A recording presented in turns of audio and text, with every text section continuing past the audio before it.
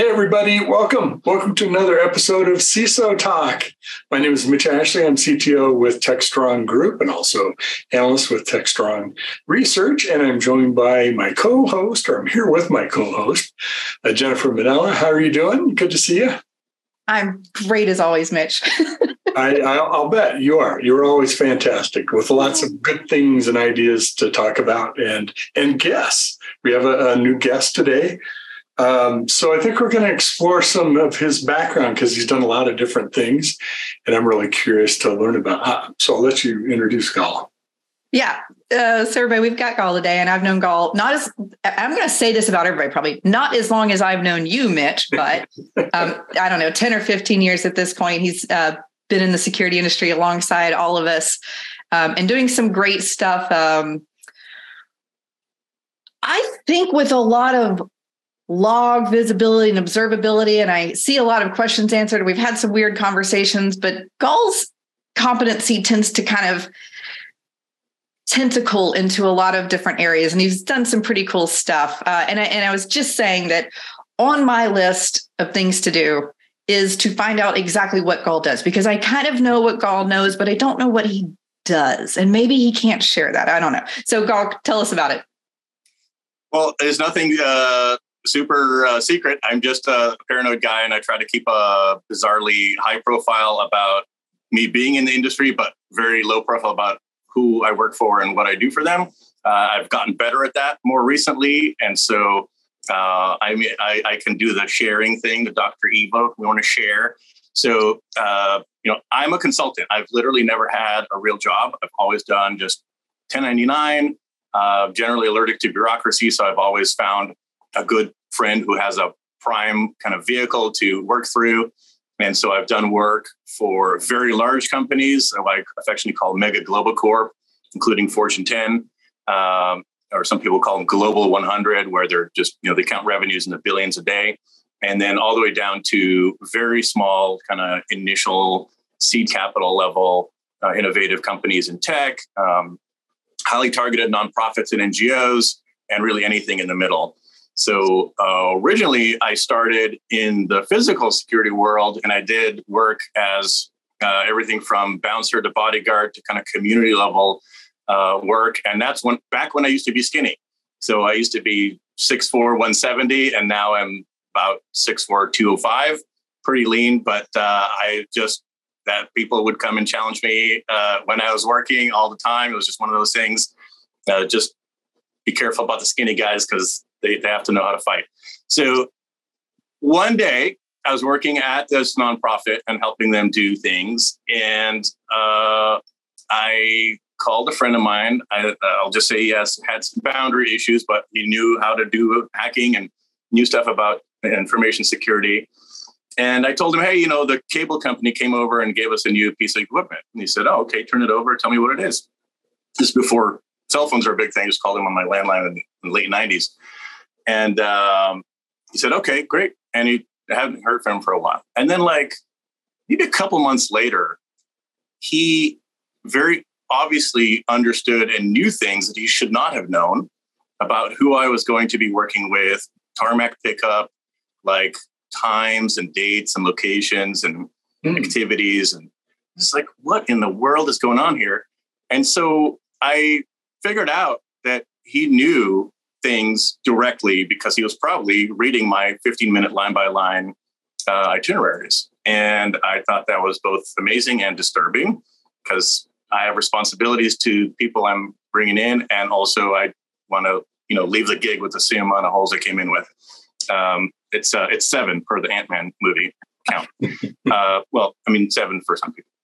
So the idea was, he said, okay, well, go to your desk at the office and fire up IE at the time and go to 192.168.1.1. And that meant nothing to me.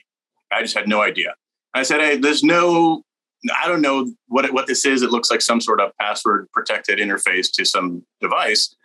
And he said, yeah, I know. Just type in admin and then press enter. And I quote, and this is what I said, that will never work. Because I was so naive and I was so in my mind already raging that if that did work, how negligent and ridiculously irresponsible would that be for a company that I pay money to as an organization would do that to us and to the people we serve in that tri-state community. And of course, it did work because he looked it up in various underground forums. And that was the beginning of the end for my physical security career. I was like, I need to understand what this is. This is the future. And that was in the late 90s, early 2000s kind of transition that I made. Took a bunch of SANS courses.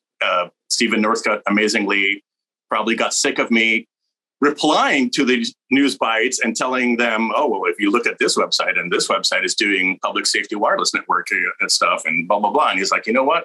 Shut up and just be on the news bites. And that was kind of my first big break in the industry. And thank you again, Stephen. That was in 2001. And I was just so passionate and active and wanted to contribute.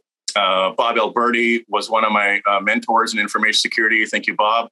He was one of the original creators of the Gopher protocol. So, just find people that know a lot of things and want to help you out, even if you don't know anything yet. But they just need to see that you respect their time and ability and their skills, and that you want to be a net contributor to the industry and get a good career out of it. So, that's how I kind of got my big breaks. I volunteered or did really low pay jobs for kind of IT admin and security work for nonprofits and stuff like that. Bob helped me spec out and build I think it was an open BSD firewall for the nonprofit out of a cannibalized old desktop, like super guerrilla warfare stuff. Like, nothing well-funded or formal, but we made it happen. So over time, those things tend to snowball. And if you're out there looking for stuff, ideally people will open doors for you. I had a lot of open doors for me that I thought were open, but ended up not being open because when I moved to DC in 2002, I didn't have one of those TSSCI clearances. And everybody I talked to, because of all the stuff I had been consuming from the open source stuff, assumed that I was already in the community. I just wanted to be in the community, but I was not. And so they just said, oh yeah, send us your clearance paperwork and absolutely want to talk to you and hire you. And so I ended up having to kind of forge a very different. Wait, is that the 362 page clearance document? Is that the same one? Well, I think the SF-86 is the generic one. And then they, give you all kinds of polygraphs and, talk to your dog walker's cousin or whatever. Yeah. So I didn't have one of those. There was no issues barring me from getting one of those. I asked around, but they said that by the time I would get one de novo from start, it would be almost 2 years. And if I, for any reason, got bounced, they would have just paid me for 2 years to sit around. There are actually farms in DC, virtual farms, where they just give you a thing to do before you actually get your full clearance. And they employ, it's just hilarious kind of a thing. So I had some close calls with that. And at some point I was like, this is not going to happen. And so I just went in and did work in the uncleared space and every once in a while, someone from an org would reach out and say, hey, we want to understand what you think about this particular issue. I'd go to a building, sign an NDA. They'd ask some questions about generic things. I'd pretend to not understand what they're talking about and not mention, names or countries. And I'd say it was X, Y, and Z. And I'd say, here's the money, go away. Don't tell anyone. And I did. So now that you're sort of equipped or better skilled at sharing, but not sharing too much about what you're working on, I'd love to hear more about the kind of projects, the kind of work that you do. Because there's, security is a mile wide and it's a big thing. Yeah. Right. So many things we can do in that space. Yep. So in the 2000s, I did a lot of work consulting to CISOs as a kind of consulting / integrator person, where I spent a lot of time on the West Coast looking at new tech companies in the security space and IT space, and kind of brought that more kind of east of the Mississippi to the old school Rust Belt and the other bigger tech companies that were operating in the East Coast and kind of generic, like Minneapolis East, if you will. And that was really productive because a lot of people needed that kind of technology, but they just didn't have that bridge, if you will, between the big commercial companies and the small innovative companies on the West Coast. And I'll give you an example. I started working with a small German company, actually, on the other side of the Atlantic. And they had absolutely the best full disk encryption. So in 2004, I met those folks. They're called Udamaco. Sophos bought them a while ago.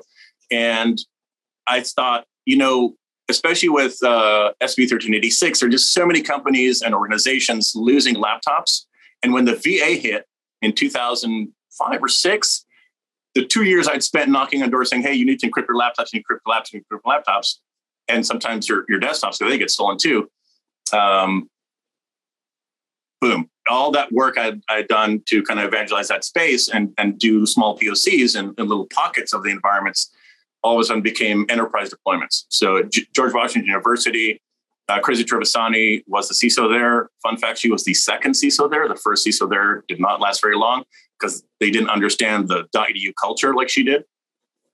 And she called me up and said, hey, we need a briefing on this thing because the VA just hit. And like the board of the university, the regents told the CTO, who is my boss, how do we make this not happen here? Because the entire VA database was downloaded by a GS14 database administrator onto their laptop, and it was stolen from their home in Maryland, and it was gone. So that precipitated a lot of work on the kind of encryption and USB control and other things like that in that space. I also did work with Qualys back in the day when they were a very, very young company. Imagine a SaaS company almost 20 years ago and bringing them to a global 100 old school engineering and manufacturing company and walking them through like, oh, here's their SOC 2, and here's how they do control. Here's how they do tenant encryption. And so they ended up replacing their home-built version of a scanner with a SaaS Qualys almost 20 years ago. This is back when Gerhard Eschelbeck was CTO. It's that far ago. I remember. So those are the kinds of things that I was doing. And I also work with, Bruce Schneider's team at Counterping. All of the 20-year-olds, you're making me feel old. Well, the interesting thing about that is that these things were not Fast adopted. forward. Let's pretend like we're young little spring We're chickens. absolutely young. Yes, my hairline is right about here, not actually here. Totally. I've never, you know what? I'm sitting here staring at you because I'm trying to remember how many times I've seen you without a hat and sunglasses. Well, perhaps we should talk about that at sometime today. Yeah, I can count it on one hand. So this is a new look. So this used to be the reverse disguise, and we'll talk about in a bit about what that was about. So performative privacy art. But the idea was I could be a bridge between kind of the Silicon Valley or European tech innovators and bring that to the big companies that were really just not able to bridge that gap between the innovative smaller companies in the tech world and their processes and personnel and skill sets. So it was a silly thing to bring, Qualys and a managed service provider together and full encryption to a managed service company that was doing walk-in and takeover of server farms and desktop fleets at very large companies. So we put together products and services for those massive enterprises that were their end clients to say, hey, if your laptops or desktop gets stolen, no problem. Less reportable issues. We can pre-scan all of your servers before they go on the internet. With a workflow. Again, this is almost 20 years ago. We can look at your firewall logs and your IDS logs and integrate them into your processes. So that was some of the consulting that I did, but I always felt like I was 3, 4, 5 years ahead of the mainstream adoption curve. And that's generally been something that I've been able to bring to my clients is what's coming in over the horizon and where should we be kind of skating to where the puck is, if you will, for our Canadian friends. Sorry about Gretzky, though. Too soon. Yeah, one of the things we could talk about, JJ, if this works for you. So in that same time frame when Qualys was going through that, I was in another startup, security startup. And I know one of the toughest lessons for startups then, I'm curious what you find now, is going from putting your product, security product or whatever it is, in a medium to or small size business is light years away from being able to support an enterprise. Going into an enterprise, the requirements were such a greater. The scale went from this big to that big. Yeah, it's a leap. Yeah, in a single move, and it sounds like that's a lot of what you were doing with Qualys and others, and maybe you're still doing. Is that still? Do startups understand that gap and how to cross it more quickly and get there, or it's still a learning curve and everybody sort of learns the hard way? To an extent, it's still a learning curve. I think definitely the supply chain and third-party risk is much more now formalized and a thing in a lot of procurement departments, or the business buyer, whether it's a CISO or CTO, CIO group, wants this widget or this processing power, big data, whatever in the cloud. And the procurement department, because of the CISO and the GRC and the risk people and the general counsel folks all together said, hey, we're getting owned upstream. We need to understand what's going on here. And also there's just, will these people still be financially available here in the next year or two? And I think this year, after kind of the Patagonia vest recession, some people are calling it, a lot of smaller tech companies just won't survive the downturn. They may not get a bridge round, and they'll have to do a lot of M&A, which is some other things that I've done is help both on the buy side and sell side figure out what are the matches and what are the risks that we're bringing in to the bigger organization, how to reduce those, and what are the risks that we're buying in and bringing to the organization. So I wasn't consulting on this with Verizon and Yahoo, but an example that is out in the public is Verizon bought Yahoo, and Yahoo, for reasons unknown to me, possibly didn't disclose that there was a breach. And so, Verizon kind of clawed back, say, $1 billion as a post-deal haircut. So those are things that are real. When I was doing vCISO work at a very, very, very large law firm, the very, very large law firm was buying up smaller law firms, because a lot of times these companies in the consulting and integration grow organically through kind of agglomerating in the smaller companies. And so the moment you announce that, company X is acquiring company Y and company Y gets owned, your customers and the company Y's customers are be calling the buying org CISO and yelling at them. And in some cases that's me, in some cases that's somebody else. But you have to be really careful to understand what you're buying, both financially, obviously with CPAs and lawyers, but also some basic cyber due diligence. So given the formality and the rigor and the attention the third party and supply chain stuff is undergoing today, and I don't think it's getting any better. It's going to get worse and more intense. Startup people need to really understand what is it that is a minimum bar that is kind of a threshold of okayness where the buying org is going to approve your stuff. And there are some companies that do kind of passive telemetry around detecting whether you have malware out of your network or IP space, stuff like that. But I think it should go deeper in terms of really understanding what's in the product, how's the SDLC working, is this already leaked, is there indicators that they're about to get ransomware. Cyber insurance is also now a thing these days, and this type of process is becoming industrialized. And I think we're iterating on some good practices and some terrible practices that are going to scale that are just a waste of everybody's time.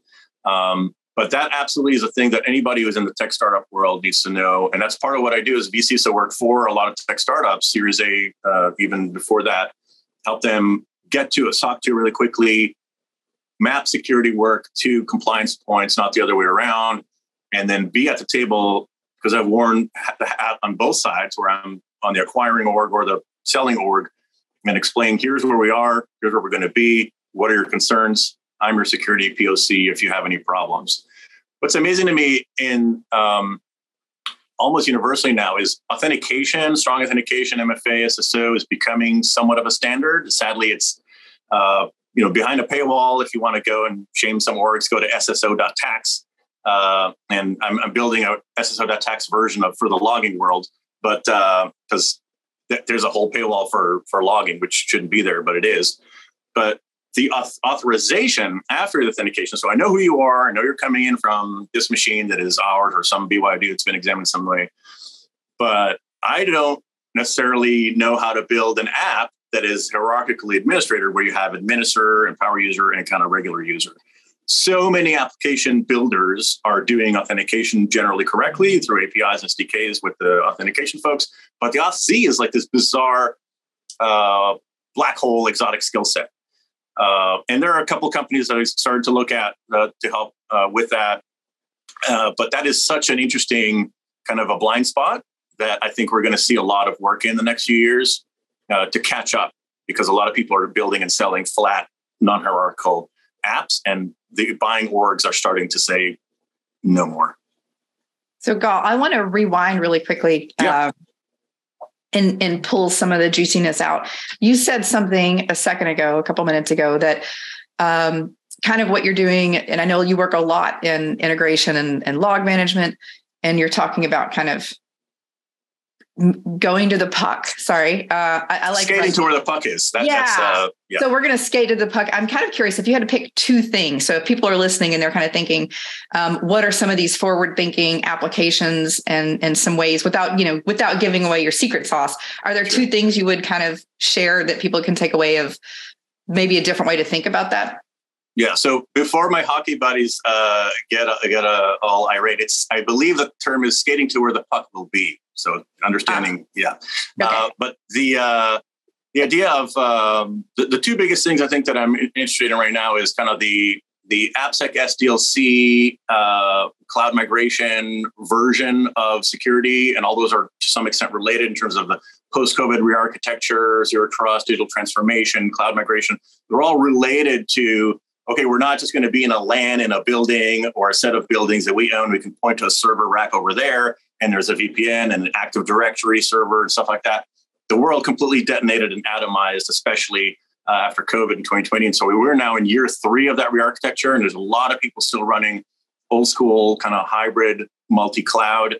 And what that means is you have to manage a transition where you are adding net new to the LAN old school protocols, a lot of new skill sets, and kind of moving into detecting up the stack. And what that means from a point of view of understanding, let's say, logging and observability, most people in the information security world are most familiar with and most comfortable with logging and observability, if you will, telemetry generation from operating systems and network security. And you're an expert in the wireless and network stuff. Buy her book, by the way, it's excellent. And you're welcome. So I think we really need to make it less exotic and more obvious and more common to log up the stack, the databases, the web applications, and all the custom applications. And these things are available to us in freeware and in various services. It's just a matter of will and skill. We need to log up the stack because most people right now have some good telemetry of their old school LAN, but they just had to throw all this technology over the transom to cloud and SaaS. And there's this lack of skill set and a lack of understanding of what can be extracted from the visibility generation tools that are in the cloud. And the higher up the stack you go from IaaS to PaaS to SaaS, the more you have to kind of buy back the control and the visibility, which is back to SSO.tax. And, you have to go, let's say, to GitHub Enterprise to get any logs out of the thing to understand who's in your SDLC. And so I always ask people, have you heard of the CodeCov breach? So that's an example of something that happened in 2021 with kind of an SDLC-oriented breach. So CodeCov was a company that was used by people like Python.org, HashiCorp, and tens of thousands of other orgs and large enterprises and kind of tech foundations. And they put a bash script out to say, hey, we use this bash script to upload the code to CodeCov. And we'll tell you how much of it you got covered in the testing. Problem is that bash script was in a writable Google bucket. And some of you are can already sense what's about to unfold here. So a bad guy figured out that they could not just download the script, but also modify it and re-upload it for other people in the CodeCov universe to download and upload their code.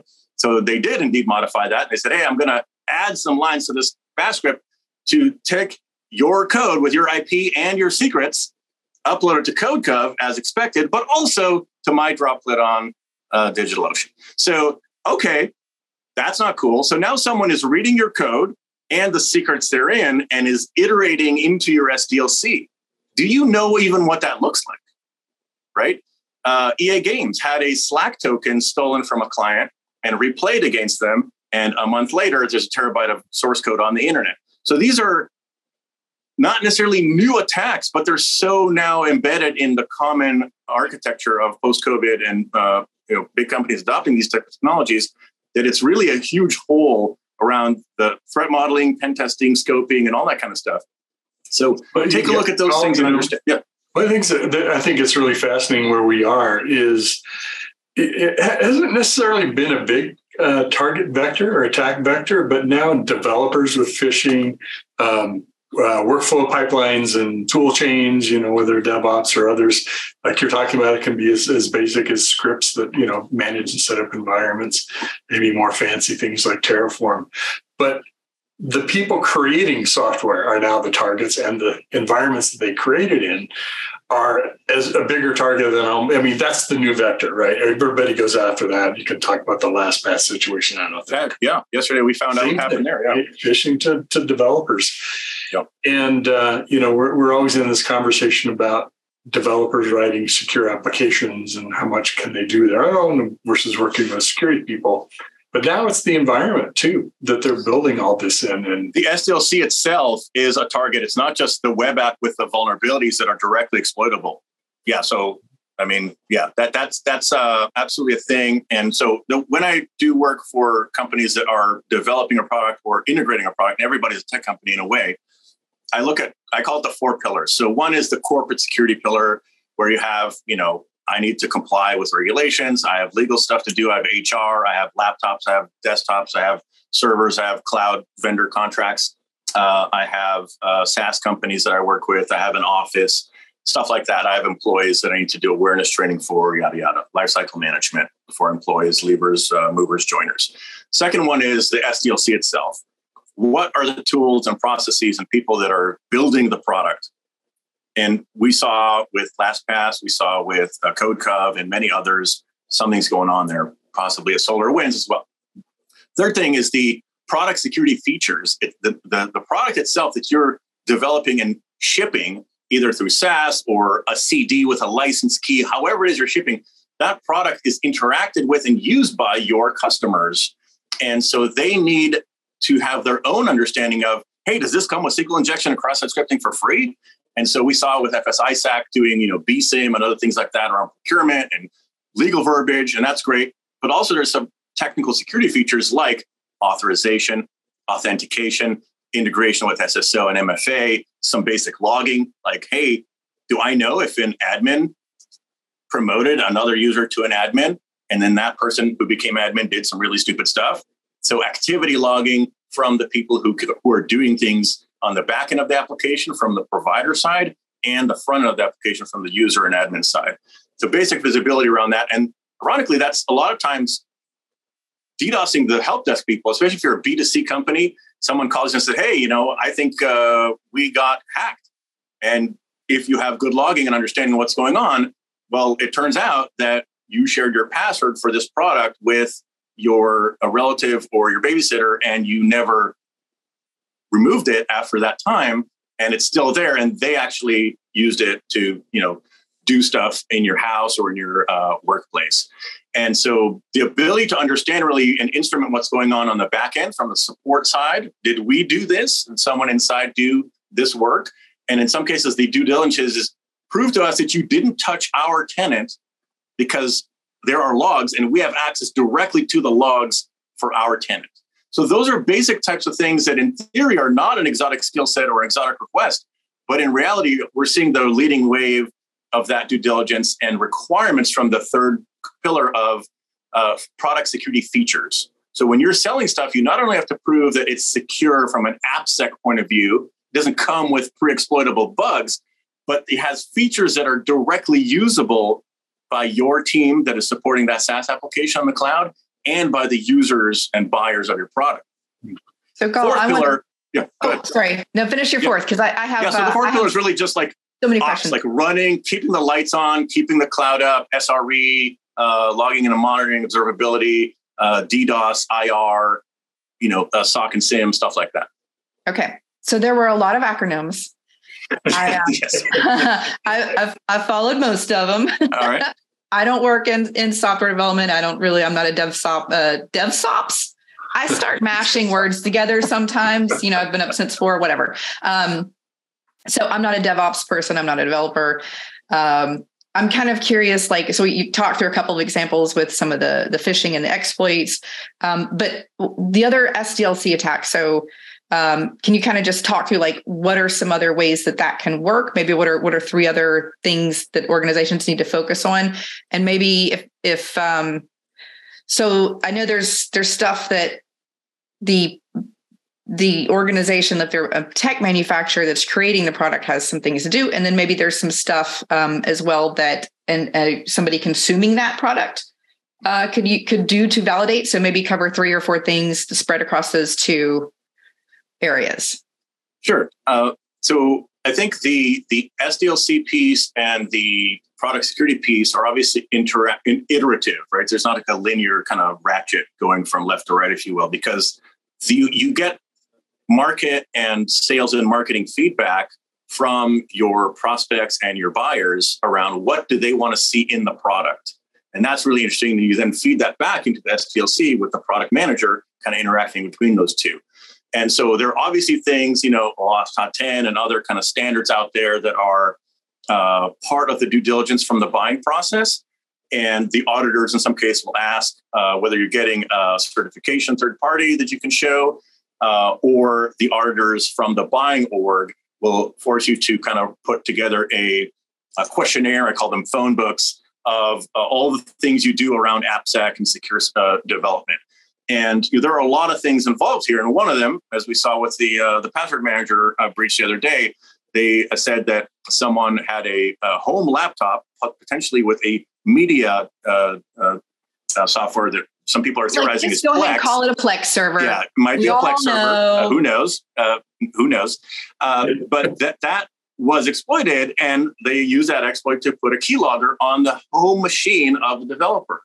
And so I know for a fact that a lot of organizations really want to not necessarily use BYOD and home machines for really sensitive DevOps type of stuff, but there's so much friction between the various orgs, the CISO, the CTO, and kind of the speed of development. So it's a natural thing to kind of try to split that baby and say, fine. And there's a lot of privacy and kind of labor activism issues now that we're also seeing around, hey, we're going to roll out MFA because we're required to, and our customers demand it. And also our employees want their HR data safe so they don't get their stuff breached. But we're seeing interesting pushback from some employees or contractors saying, you can't even send me a text on my phone without paying for it or whatever. And I've never, in the last 2 years where I started seeing this stuff, seen a general counsel not give up on that stuff. So there's a lot of really, really interesting friction happening around BYOD versus corporate devices. And when you couple kind of the labor pushback, and I consider myself, labor, like wetware, right? It's supposed to hardware and software. So the labor pushback and the privacy regulations out there between EU and California, and going east from there, it's going to become really, really hard to say yes to BYOD without intrusive, privacy impacting tools. And some of that is, mobile application management versus device management and so on, little containers. But that starts getting into, well, what can you see? What can you do? And there was a huge Twitter blow up a week or two ago around a university PhD student in computer science at an Ivy League school that said, how dare you put an EDR on my machine in my lab? Mm-hmm. And, what about the privacy implications and academic freedom? And so we're still having this debate. And I think it's going to be around for a while around where's the balance between this is a corporate laptop, you have no expectation of privacy, you can see practically everything. Don't do any stupid stuff on here, and don't do anything that you don't want us to know about. And so yes. I generally want to tell people, start thinking about entirely cleaving BYOD from corporate devices, except for like checking a calendar or something really benign from mobile application management container. That's something I'm absolutely seeing as a thing that people are not ready to deal with, and they're stepping on that landmine over and over. Yeah. And it's interesting that we took a BYOD turn here, because this is something I personally feel passionate about. I started speaking on BYOD and helping clients, I don't know, 10, 15 years ago when we had the whole consumerization of IT, right. Whole blow up then. And I feel like we never really got out of that. We just sort of started ignoring it. And it's interesting. So since you pitched my book there, I will tell you, and I think, Mitch, we can probably maybe even give away a book if we want to do that. There is actually a whole section in the book around BYOD that addresses not just the technical controls, but the legal considerations and implications. And there's actually a couple of case studies I call out in the book to kind of give an example to that, because I think in a lot of organizations, nobody, the architects and the operational teams, as well as the executive leadership, really don't have their heads wrapped around what that means. Mm-hmm. And it is so, what you can and can't do, and the legal ramifications of that are very geographic or regionally specific. So, within the US, there's kind of some big umbrellas and some sweeping statements we can make. Outside the US. So, I'm learning, because most of my work is in the US, certainly in North America. So, learning kind of some of these rules and regulations in other countries and what Europe does and how they handle things, it's been really, really eye-opening. And actually, since we're golf, because we're both IANS faculty, one of the trainings I'm doing for IANS coming up is a BYOD training, like planning and securing BYOD, which covers all of the legal stuff. Obviously, I'm not a lawyer, but it's crazy, because to really tentacle into all of the different paths from a personal device that may not have direct access into a resource, but if you can hop through it. And, it's easy for me as not a software person to kind of balk at, how could a company of that size, with only a handful of people with that level of access, how could they have not been paying better attention and better secured that? Because I think there will be a lot of friction telling people you've got to carry 2 phones around just to check your mail. But my God, if you have, the entire decryption suite for a vault of your customers' information, certainly that warrants a little bit of extra attention. And I know I'm sitting back, back here in the, the glass house thing. I don't know enough about that world, but I just have to imagine we could do better. Well, let me interject this, because I do come from that world too. The clash, if you want to call it a culture clash or whatever, with the whole digital transformation, the rise of software, and the importance going from backroom and back office activities to really a forefront strategic part of running almost every business. Yeah. And I'm sure you see that, Gall, we've also what we call the democratization of software, meaning developers drive a lot of technology decisions. It's an entree point for open source and products and all kinds of things that maybe in some large enterprises, more regulated, are under more control. A lot of organizations, it's developer fed into the organization, and then it kind of gets formalized and adopted at some point. But it has been, anyway, for the last probably 2-3 years, to hire developers, they pick you based on the tools and the flexibility and the environment and the kind of work they're going to do. And if you said you will have to use a corporate laptop that has this installed in it, they'd move on to the next job applicant. It's absolutely a culture, and it's a conflict. I mean, it's a big deal. Jamil Farshi, I saw him give a talk in DC years ago now. He talked about culture as a competitive weapon to recruiting and retaining security talent and other IT important people that are driving your business. And that's absolutely a balancing act. And it's really tough between the CISO and CTO, and in some cases the CIO, kind of keeping the lights on organizations to do that. Luckily, there are a lot of better tools and better processes now, and visibility is where it really starts in terms of what can we see and understand in terms of things that just don't look right. You don't know what that looks like unless you turn those logs on, if they're even turn onable. And we talked about a little bit earlier on in terms of how do we get the telemetry out. Sometimes you have to buy it back from the SaaS company by going full kind of E5 or enterprise version. And sometimes you have to instrument your own applications. And all those things are difficult to justify and to do. They cost a lot of money. We're just I'm sorry, go ahead, JJ. Oh, sorry. I was going to say, we talked to Dan Glass on an episode not too long ago, and he kind of talked about that. And he said this, not me. So nobody be hating on me for this. Don't hate me. The developers are kind of like divas sometimes. And, like if you walk into a hospital, maybe the doctors have expectations. If you walk into a university, the professors have expectations. But at some point, it's like if the 2-year-old is screaming for ice cream, sometimes you just say no. and you send them to their room, right? No? That is how security gets in trouble. And that is why Chrissy was the second CISO at GW. I feel your pain and I feel your frustration because we are instinctively protective. We want to help. We want to explain and understand. But a lot of times that comes across as condescending or being a security Nazi or the CEO. And it's really just a layer 8 political discussion around what is the best way to balance prevention, mitigation, and detection and response. And there's a lot of compromising and kind of horse trading going on. And I have not cracked that code fully. I've been in a lot of those conversations. And in some cases I've wanted to say, in some cases did say, I told you so in a politically correct way. But it is not. No, I'm sorry. I can't imagine you saying anything. No. I try. I'm working on it. So, it's still a tough issue, and I think it will be for a while. Although I do think the telemetry that is available out there and the processes and tools are starting to integrate some of these workflow and observability processes that allow us to mitigate the impact of a single change. Ideally, initial access on a single desktop, initial access on a single server on the perimeter. Those are the types of things we really want to look at is understand mistakes will be made.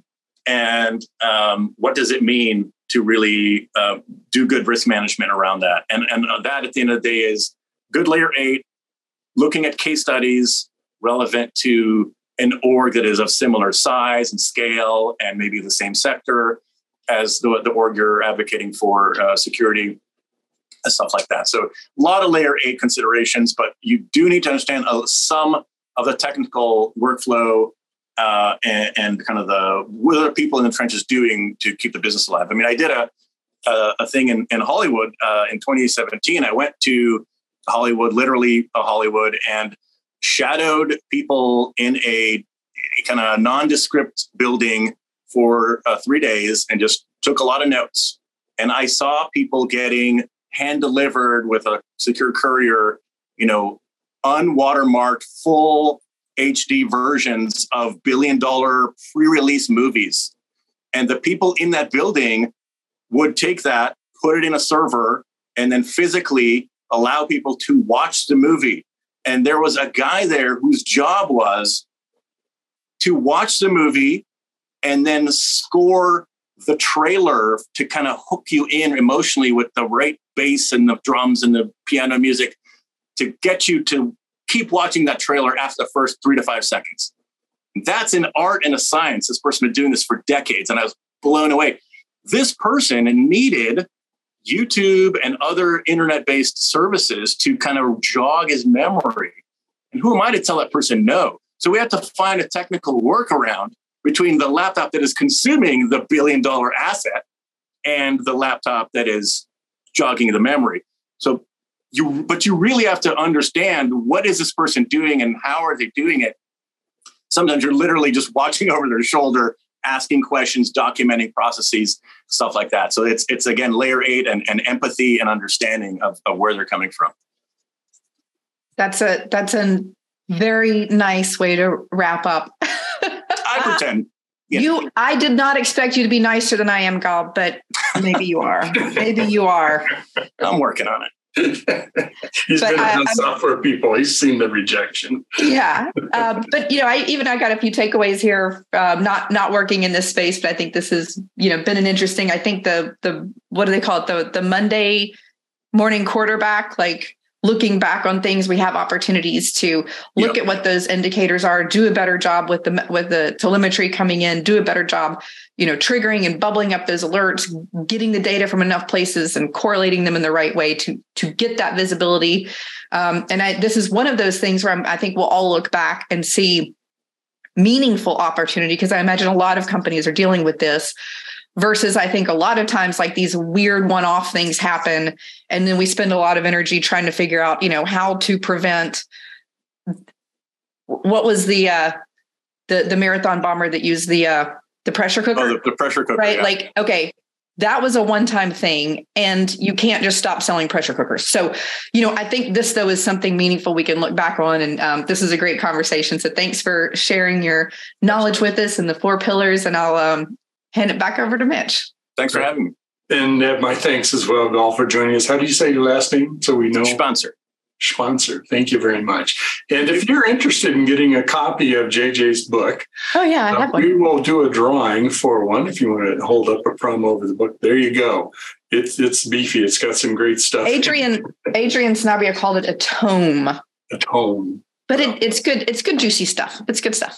Send an email to cisotalk@techstronggroup.com, and we will randomly select a winner to get a copy of the book. So look forward to it. Hey, Gal, thank you so much. JJ, always fun. We could talk about this topic for 5 hours for me, but it's what's interesting to me is that we're now talking about it. And that's, it's been a destiny we have been colliding towards, and it's now occurring. So it's fascinating to be part of that. So thanks again. We will see everybody. Thanks for joining us for today's CISO Talk. We will see you on another episode. Bye-bye. Thanks, everybody. Cheers.